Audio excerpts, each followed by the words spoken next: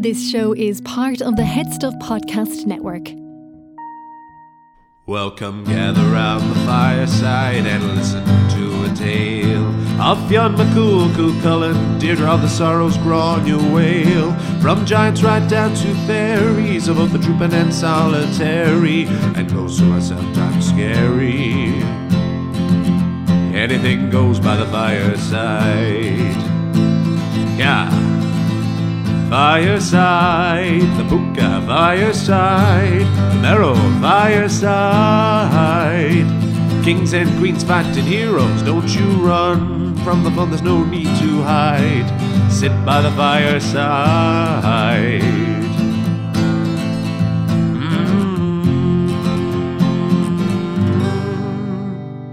Fireside.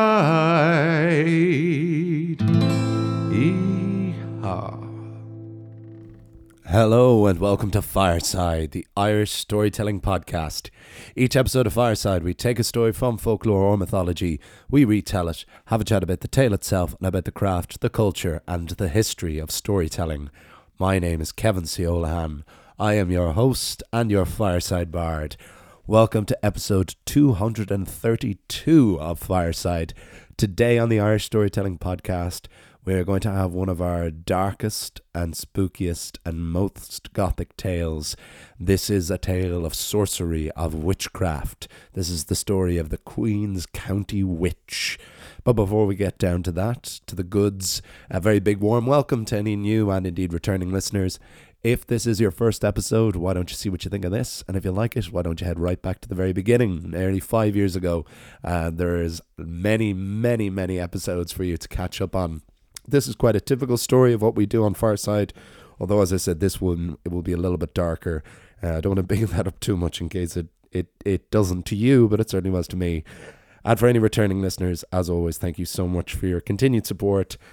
All the usual ways, of course, you can support the podcast. You can follow me over on Instagram at FiresideBard. You can email me at thefiresidebard@gmail.com. Those are the best places to say hello if you have any questions, comments, queries, business inquiries, anything, or if you just want to say hello. I would love hearing from all of you. Those are the places to reach me. You can also share this on your stories, share this with your friends. Still the best way to grow the podcast. And if you want to support me in a more immediate way, you can buy my book, Gardansea, a Neo-Myth of Home, my poetry collection fusing the folklore, history and religion of Ireland to tell a narrative of growing up there, which can be available in paperback from Headstuff website or in Kindle version from Amazon. We can ship the paperback all around the world. Thank you so much, as always, to those who continue to buy the book. As we come up to the second anniversary of its publication, it'd be great to get a few more build up the sales again, leading up to Christmas and leading up to the second anniversary of the book, as I tirelessly continue on writing its sequel. Well, it's not as much a sequel, well, it's follow-up at the very least to Gardansea. And the final way you can support the podcast is, of course, by joining Headstuff Plus at headstuffpodcast.com, where for as little as €5 a month, although you can pay more if you want, you can gain access to bonus material, not just for Fireside, but for all of the podcasts on the Headstuff Podcast Network. Links in the description below, and that is the cells out of the way. It is gorgeous to be recording with you all again this evening, as we have now our 9th episode for October, written and released in the last couple of weeks as we try and catch up slowly but surely, leading up to 250 episodes by the end of the year. Thank you again to all those who have flocked back to Fireside after the couple of weeks of absences throughout the year. It's been great to get back into this huge burst of flow. It's been a lot of work over the last couple of weeks, but I've been very happy to do it, to catch up both for myself and for all of you. And it's very gratifying that you've all been listening so immediately to these episodes as they've been coming out. And it's been great to cover all of these different weird and wonderful creatures as we approach the Celtic Feast of Samhain and Halloween. And we have this tale, we have one more, and then we have our Halloween special before we gear right into leading up to the Christmas and to the 250th episode. And I now have plans for the rest of the year, so that's very exciting to know where we're driving towards. And I will tell you more about that in due course.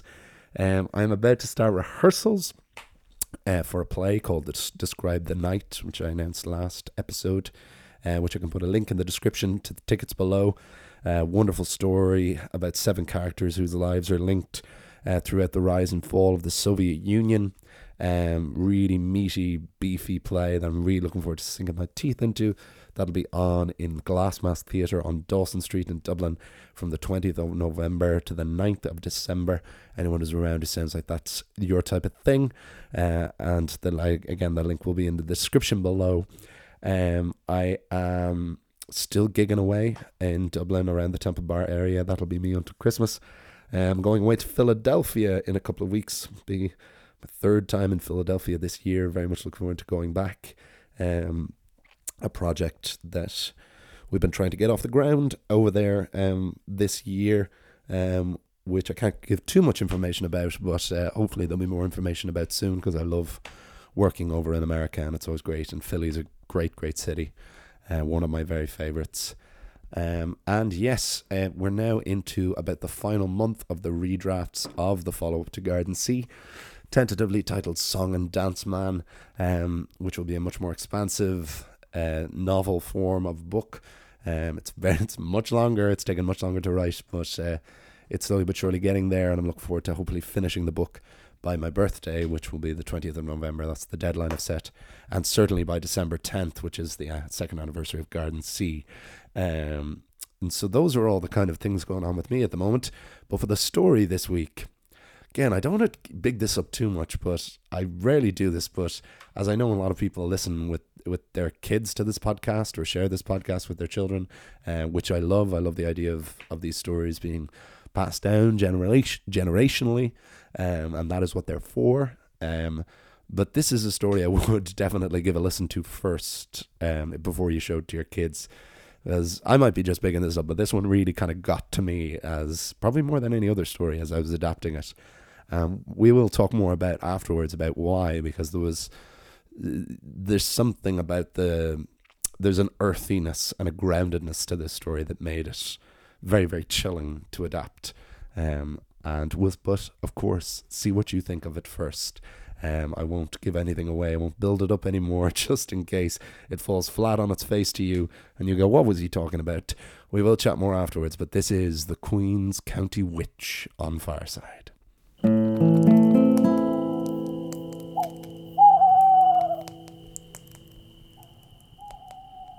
The Queen's County Witch. Before the island of Ireland won her independence, the eastern Midland county of Laois was known as the Queen's County. One night, near the town of Rathdowney, a local parish priest was summoned to the bedside of a dying man. It was very late, and the priest spent the man's final hours beside him, administering the last rites and comforting him before the poor sinner met his fate. The dead man's son, who had summoned the priest, thanked him, and offered to ride alongside him home, as it was now the darkest time of night. But the priest politely refused, mounted his horse, and set off home. The ride was long, and the priest had nothing but his horse, his whip, and a small lantern for company. The light of the lantern was meagre, and just enough for the priest to see the slightest bit ahead of him. The priest passed several fields of dairy cows and cattle. The area had been having a lot of trouble with milk recently. No matter how many cows a farmer had, or how well looked after they were, the cows gave no milk. It was becoming a serious problem. The priest had been summoned to many a farm to offer blessings and answer questions about whether the area or the cows were cursed. This wasn't helped by the existence of Sarah Kennedy. Sarah was an old woman who lived in a cabin with her daughter. They had one single dairy cow who gave more milk and butter than anyone else in the area. The other farmers all thought that Sarah Kennedy was a witch. She often proudly discussed her interests in the world of the occult. The priest had, on many occasions, warned Sarah against such practices. The worlds of paganism and organized religion have always been at war. The darkest of the night had passed, and rosy-fingered dawn was about to rise over the east of the country. The priest welcomed the brightening day, but his horse did not. The priest's steed was usually strong, loyal, and calm. But this morning he had grown restless and distracted. The horse kept stopping to look over towards the cows. The priest would gently whip the beast to keep moving, and eventually the horse reared up and the priest nearly fell off. He dismounted and inspected his steed. The horse was trembling from head to hoof and seemed to be sweating. The priest had heard that when horses are nervous, they should be blindfolded. So the man of faith took out his handkerchief and covered his horse's eyes. Remounting, the priest once again whipped the horse, and they resumed their journey. But the stallion did not calm. The priest was forced to dismount again and walk on foot, pulling his nervous steed behind. The two travellers reached a large hedge, with a gap to pass through. The priest looked ahead to mind the thorns of the hedge, lest he rattle his horse's cage any further. But it was not thorns the priest saw, but a sight that made him question his faith. There, walking through the hedge, was a man, but not the entirety of a man. It appeared to be the legs of a man from the waist down. No body, no arms, and no head. But still the legs were walking, and they were walking towards the priest. The man of the cloth was fixated, and now knew why his horse had been so nervous. But the priest had been tested before, and was made of stern stuff, so he walked towards the phantom legs. The closer he came to the spectre, the clearer the image became. The legs wore tattered breeches, fastened tight at the knee. The calves and feet were without shoes or stockings, covered instead in long, beastly red hairs, with muck and blood.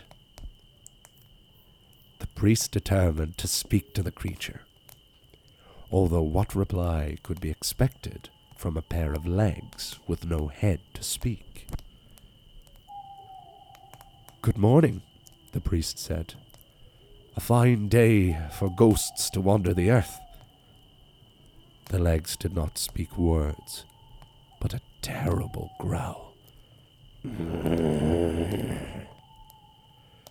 "What brings you out this morning?" The priest tried again. Again the spectre said, "You're not the chatty type, I take it." "Why will you not speak to me? Do you not trust a man of God?"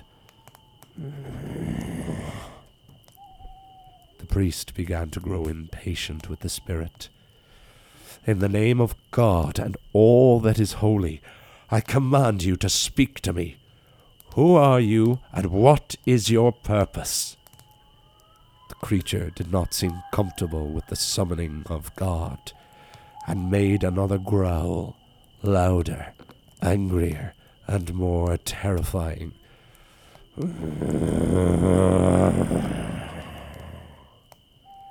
The priest, growing defensive, raised his whip high in the air.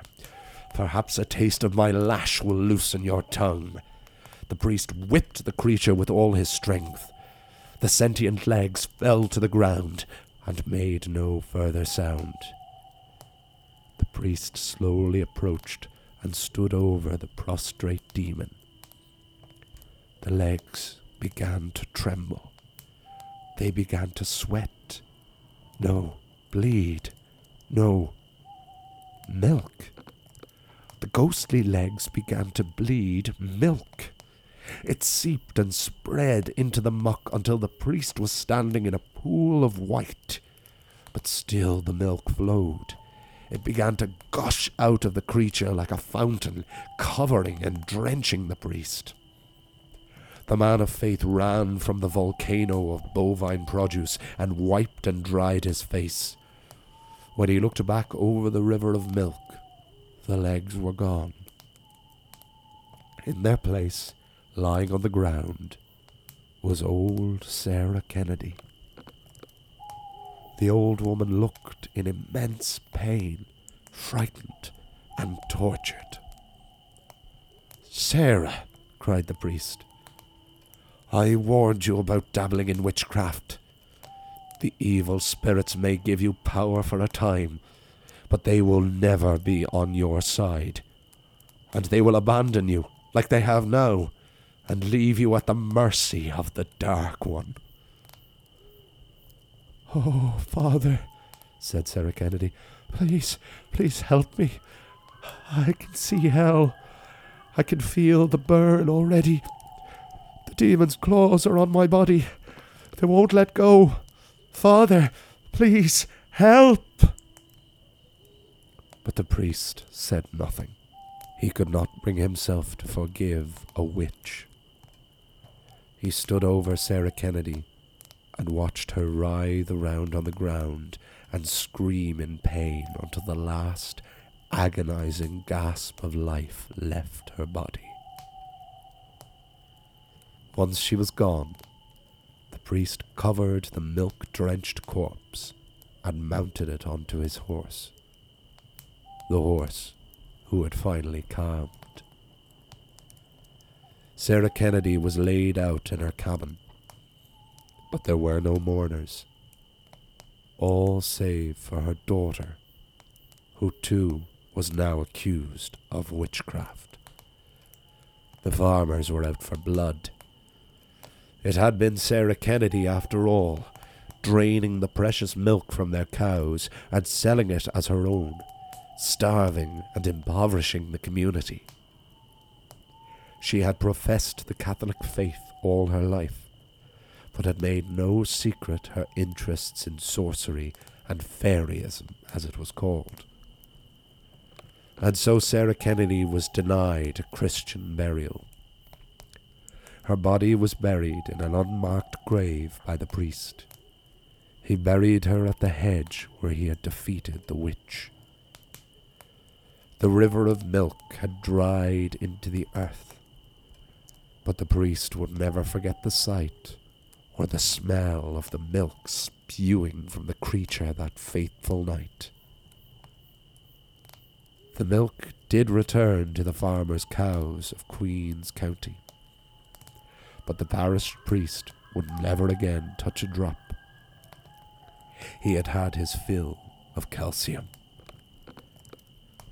After her body was put into the earth, the community gathered and burned Sarah Kennedy's cabin to the ground. They lit the fire with her daughter still inside, wanting to avoid further witchcraft in the area. It was said Sarah Kennedy's daughter escaped, but she was never again heard of in Queen's County.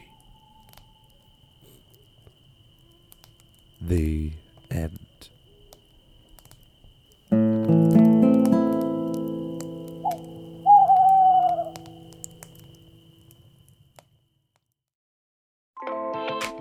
So if the security guard never saw Aoife leave the building, how could Mark have committed the crime? And then there's the letter from the confession box. Anyway, sorry for the rambling voice note. But to answer your question, no. If this sounds like you, then Headstuff Podcast's competition, Join the Cast, is offering you the chance to record your own podcast series worth €50,000. Simply pitch your idea at jointhecast.ie. T's and C's apply. Woof, and there we have the tale of the Queen's County Witch on Fireside. And I hope you all enjoyed it. And I certainly hope you see what I mean when I say that this story kind of rattled my own cage as I was doing it. And I think the reason for that is, like, there's so many, there's aspects of this story that are almost comical. You know, the idea of sentient walking legs and gushing blood, or gushing milk even. Those are, you know, almost silly concepts to see, and they could work very well in a much more light-hearted story. But it's all the elements at play here. First of all, we have the main character being a priest, and this is a story of magic and folklore. So this is one of those many, many Irish folk tales that blends the contradictory worlds of Christianity and paganism. And so we get introduced to this priest administering last rites to a dying man and riding home in the dead of night. And one of the ways I restructured this story was all of the revelations about Sarah Kennedy were, in the version I adapted this story from, left until the very end, whereas I wanted to establish that the cows and the area had been cursed, just to give it somewhere to go and to give the stakes there early on. And then we have this creature, this set of legs that the priest encounters after his horse, and the horses and the dogs are always the first to know, of course. And these legs are of a man, and they're wearing tattered breeches which only go down to the knee. But this was the first thing that got me, was the image of red hair, and like monstrous hair, like fur almost, and blood and muck on these bare feet of these legs without a body. And then this sound. And of course, when I was reading the original version of this story, it was just written as basically like UMPH, just oof. But you have to ask yourself, what does a body with no mouth, what sound do they make? You know, is the body just invisible, or is this still a sound that this otherworldly being can produce? But of course, the priest is brave and strong, and this is a test of his faith and of his mettle. And so he challenges this creature and whips him. And of course, witches, particularly, and many creatures of folklore, are very weak to, certainly in post-Christianity stories, are weak to the touch of men of God. And so the priest has power over witches, because in the context of this kind of story, witches are fueled by evil spirits and fueled by the devil and by Satan. And so they are overpowered by the touch of a man of God. And so the priest whips the creature, who instantly turns back into Sarah Kennedy. And this is where the story gets darker still, where Sarah Kennedy... sorry, I'm almost bloody dropping the recorder. Sarah Kennedy is lying on the ground in agony, and she can see hell and she can feel hell. And it reminded me a lot of Drag Me to Hell, the Sam Raimi movie, of the ending of that, which I won't spoil potentially any more than the title does, but anyone who's seen the movie will know exactly what I'm talking about. And Sarah's lying there, and she's describing what she can see and what she can feel, and she asks for forgiveness. And this is where in most stories, most Catholic stories, you know, you would have the priest forgive the sinner as he forgave the dying man he just left. But the priest can't do it.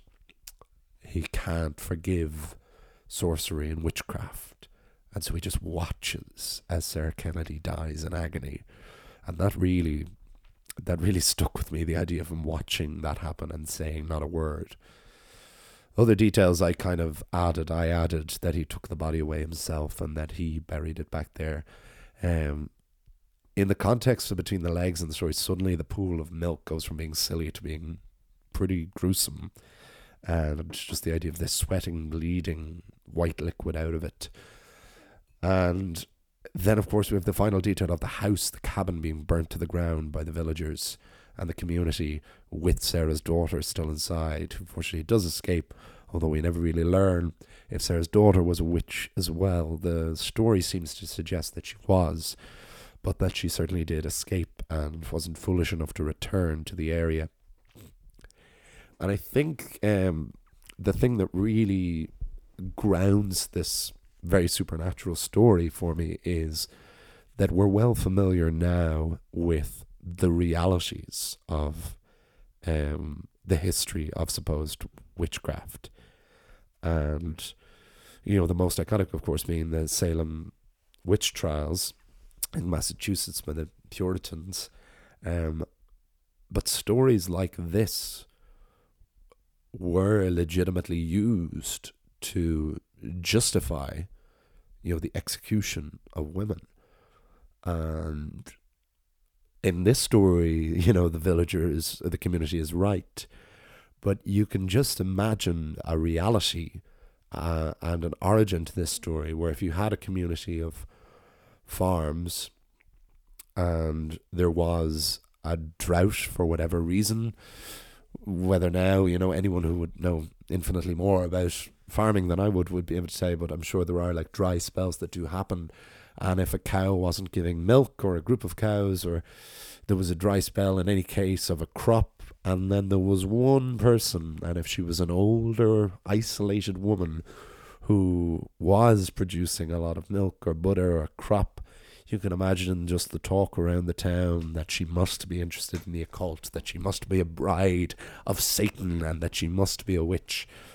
And so that is what really gives this story a potency, I believe, in that I can see a world where the oral tradition brought a story like this to life. Stories like this which attempted to prove the existence of witches and, you know, to watch out for the signs, and of heroic priests defeating satanic spawn. And it's a wonderful aspect of Halloween, like with so many demons and creatures, that witches have been now reappropriated and they are celebrated, and witch culture is in a new boom again, and it's great to see that happen. But we can never forget the gruesome and brutal tragedy that was the world of witchcraft and witch hunts throughout the world for so long. And that, all of those reasons are why this was probably one of the most challenging and affecting stories that I've done on this podcast. But my hope with that is that it has been effectively sinister and gothic and dark for a sinister, gothic and dark time of the year. Next week we will have another witch story, which I promise, as a balance, will be much, much lighter than this one. So, of course, please do let me know your thoughts. And if you have any other favourite witch stories, or banshee stories, or puka stories, any other sound stories for that matter, always love to hear from every one of you. So next week our story will be on the witch's excursion, which, as I said, will be much lighter. And the week after that we will have, or the episode after that, they'll both come out this week. We will have our Fireside of Horror 5, our Halloween special, where we're going to take a look at extracts from other Gothic works. And I've got 2 great pieces planned for that. So please do follow me over on Instagram at FiresideBard. Email me at thefiresidebard@gmail.com. Buy my book, Garden Sea, A Neo-Myth of Home, from Headstuff or from the Kindle website. Support the podcast at Headstuff Plus for €5 a month, or you can pay more if you want. I will see you all. You'll hear me all next time. And remember, wherever you are and wherever you go, you can always join me by the fireside. This show is part of the Headstuff Podcast Network, a hub for the creative and the curious. Shows are produced in association with Headstuff and the Podcast Studios Dublin. Find out more or become a member at headstuffpodcasts.com.